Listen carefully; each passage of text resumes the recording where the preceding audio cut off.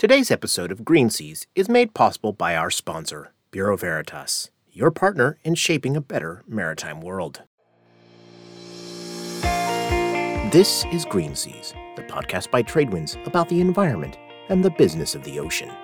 I'm Eric Priante Martin, and today we're going to explore a new technology that may be coming to a port near you: battery swapping.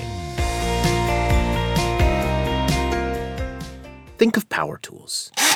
That's my drill. I don't use it much, so I just charge it when I'm done using it to put some piece of IKEA furniture together or to work on some school project for my son. But if I wanted to go all day, I would likely find it easier to have a second battery, so I could use that while I'm charging the first. What Power Swap is effectively is very similar to the concept of a power tool that you have at home, where you can swap energy storage into and out of the power tool to enable you to keep working whenever the batteries are finished.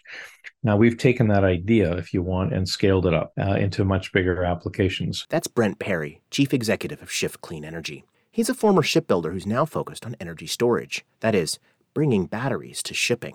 And he's talking about Power Swap. The idea of Power Swap is to build electric ships whose depleted batteries can be exchanged for fully charged ones, like my drill here.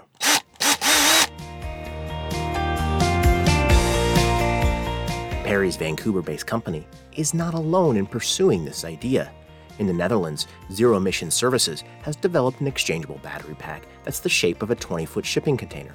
It's installed the system on a vessel that operates in the Dutch inland shipping market. And over here in the US, Fleet Zero wants to build ships that use its swappable marine battery systems. But I wanted to ask Perry about Power Swap because of what Shift Clean Energy is doing in Singapore, where the company has worked with partners to build the first short-sea freighter that will use the technology. The vessel is called Hydro Mover. But while I was working on this episode, Shift Clean Energy also announced a preliminary deal with Japanese shipbuilder Mirai Ships to build a vessel that will use the technology in the offshore wind sector by charging smaller crew transfer vessels that would be outfitted with Power Swap batteries. All these initiatives are aimed at making batteries a more viable option for making zero-emission shipping possible. Now, from my layman's perspective, I would have guessed that the main benefit of swapping a battery was time savings. The biggest headache of owning my electric car is the amount of time I have to spend at chargers. But for Perry, time is not the main driver. If you take into account fast charging, we can do that with batteries. We can charge our batteries in as quickly as 10 minutes. But the impact of fast charging is, one, the charging infrastructure is quite expensive because you need a much higher capacity. And two, the battery life is significantly shortened when you fast charge them in that period of time. So when we looked at the idea of putting on only enough energy to do the job, which is the approach here, the expectation was, how can we make this so that it's financially viable for that operator? Now, if I fast charge and my battery is going to last only a third of the time that it would, or that it could, I suppose, then my cost of a kilowatt hour is significantly higher. If I can slow charge the batteries, say 1 or 2 hour charge the batteries, then I can get much longer calendar life and amortize the cost of the electricity over many, many more cycles, literally in our case, 15,000 cycles, which brings the cost of electricity typically down into the produced electricity to about 2 cents a kilowatt hour. So swapping is more affordable, and it extends the life of batteries because those fast charging stations that can power up a vessel in minutes take a toll on those batteries, limiting how far they'll be able to travel on a single charge and how long they'll last before they have to be scrapped. Here's how Power Swap is going to work in Singapore. The Hydro Mover will have 6 battery packs known as E-Pods. The ship will start its day at the Port of Singapore with fully charged batteries, but when they need charging, onboard software will notify the operator when it's time to return to a Power Swap station. So we always carry inventory on the shore so that we can make a transition for the customer very, very quickly and let them get back out and do their jobs. So in the case of the Hydro Mover, a swap was going to take about 12 minutes in total to move all 6 of the E-Pods on and off the vessel. And it gives them a working range of about 70 nautical miles at 12 to 13 knots speed.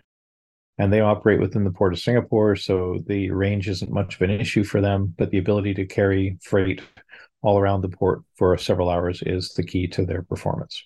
At the same time, they're going completely zero emission. So it's a fully electric vessel, no emissions whatsoever. Perry said the 1,600 light sea freighters that operate in Singapore each burn 800 liters of fuel per day. Not only does the Hydro Mover burn no fuel to do the same job, But the cost of using the power swap system is about 40% of the cost of that fuel, and Shift Clean Energy provides the systems on a pay-as-you-go basis. The crew transfer vessels, which will be owned by Zephyrus Marine, will have the same setup, but offshore. A wind farm service vessel will act as a mothership and a charging station in Japanese waters. Smaller vessels will shuttle personnel and supplies to and from offshore wind farms, and then when they need a charge, they'll dock at the mothership's stern, where the battery swap will take 3 to 15 minutes. But is battery swapping technology a viable pathway to tackle shipping's greenhouse gas emissions? Lucy Gilliam, a senior shipping policy officer at NGO Seas at Risk, said battery swapping technologies are an important piece of the puzzle because they help overcome challenges with charging infrastructure and grid compatibility at ports. And then there's the problem with synthetic fuels produced with renewable energy. These fuels are seen as a key way to bring shipping to zero emissions, but some energy is lost in their production. We need to be putting more of a focus on electrification and finding all of the different innovations that can support electrification, because this is a much more efficient use of renewable energy. There's huge losses converting electrical renewable energy into any sort of synthetic e-fuel, no matter which one you're talking about. So if you can use those electrons directly in a battery, that's the best thing to do. Obviously, there are issues about the range and how far you can go, but I definitely think that these battery swap business ideas help overcome some of the barriers that exist. One of batteries' key challenges in shipping today is that they're only viable on vessels with a limited range.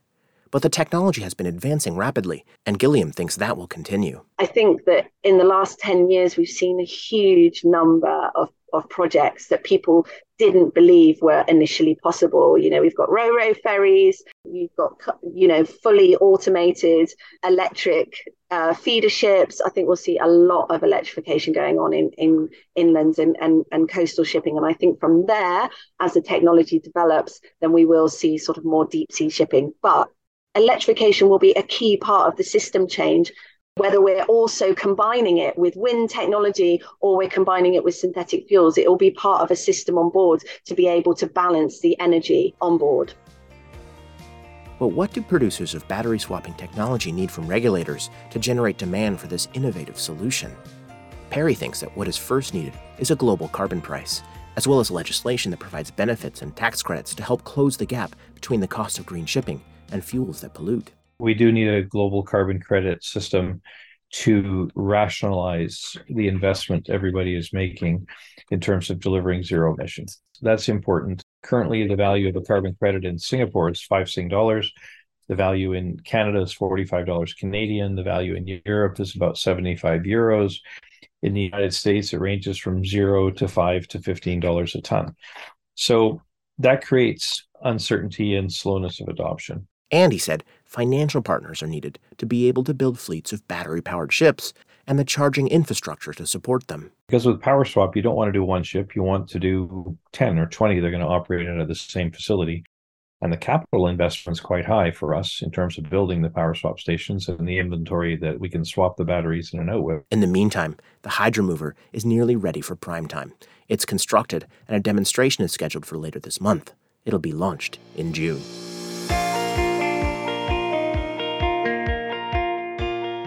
Here's more on the environment and the business of the ocean.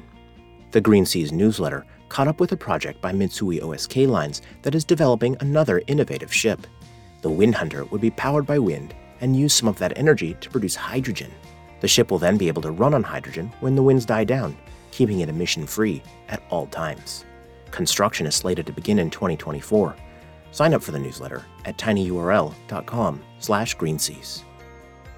My colleague Holly Burkett reports that agriculture giant Cargill and shipowner Jay Lauritsen have teamed up to build a pair of methanol-fueled bulk carriers.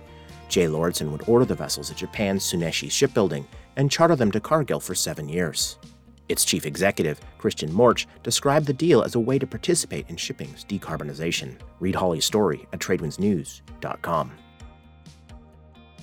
Tradewinds reporter Bob Rust has written an opinion piece exploring why U.S. officials deny seafarers their liberty while holding them as witnesses when investigating pollution allegations against ships.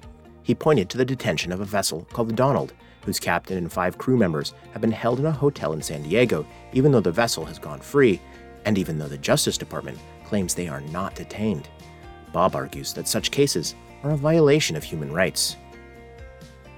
Music for this episode is by Roman Scenic Music from Pixabay.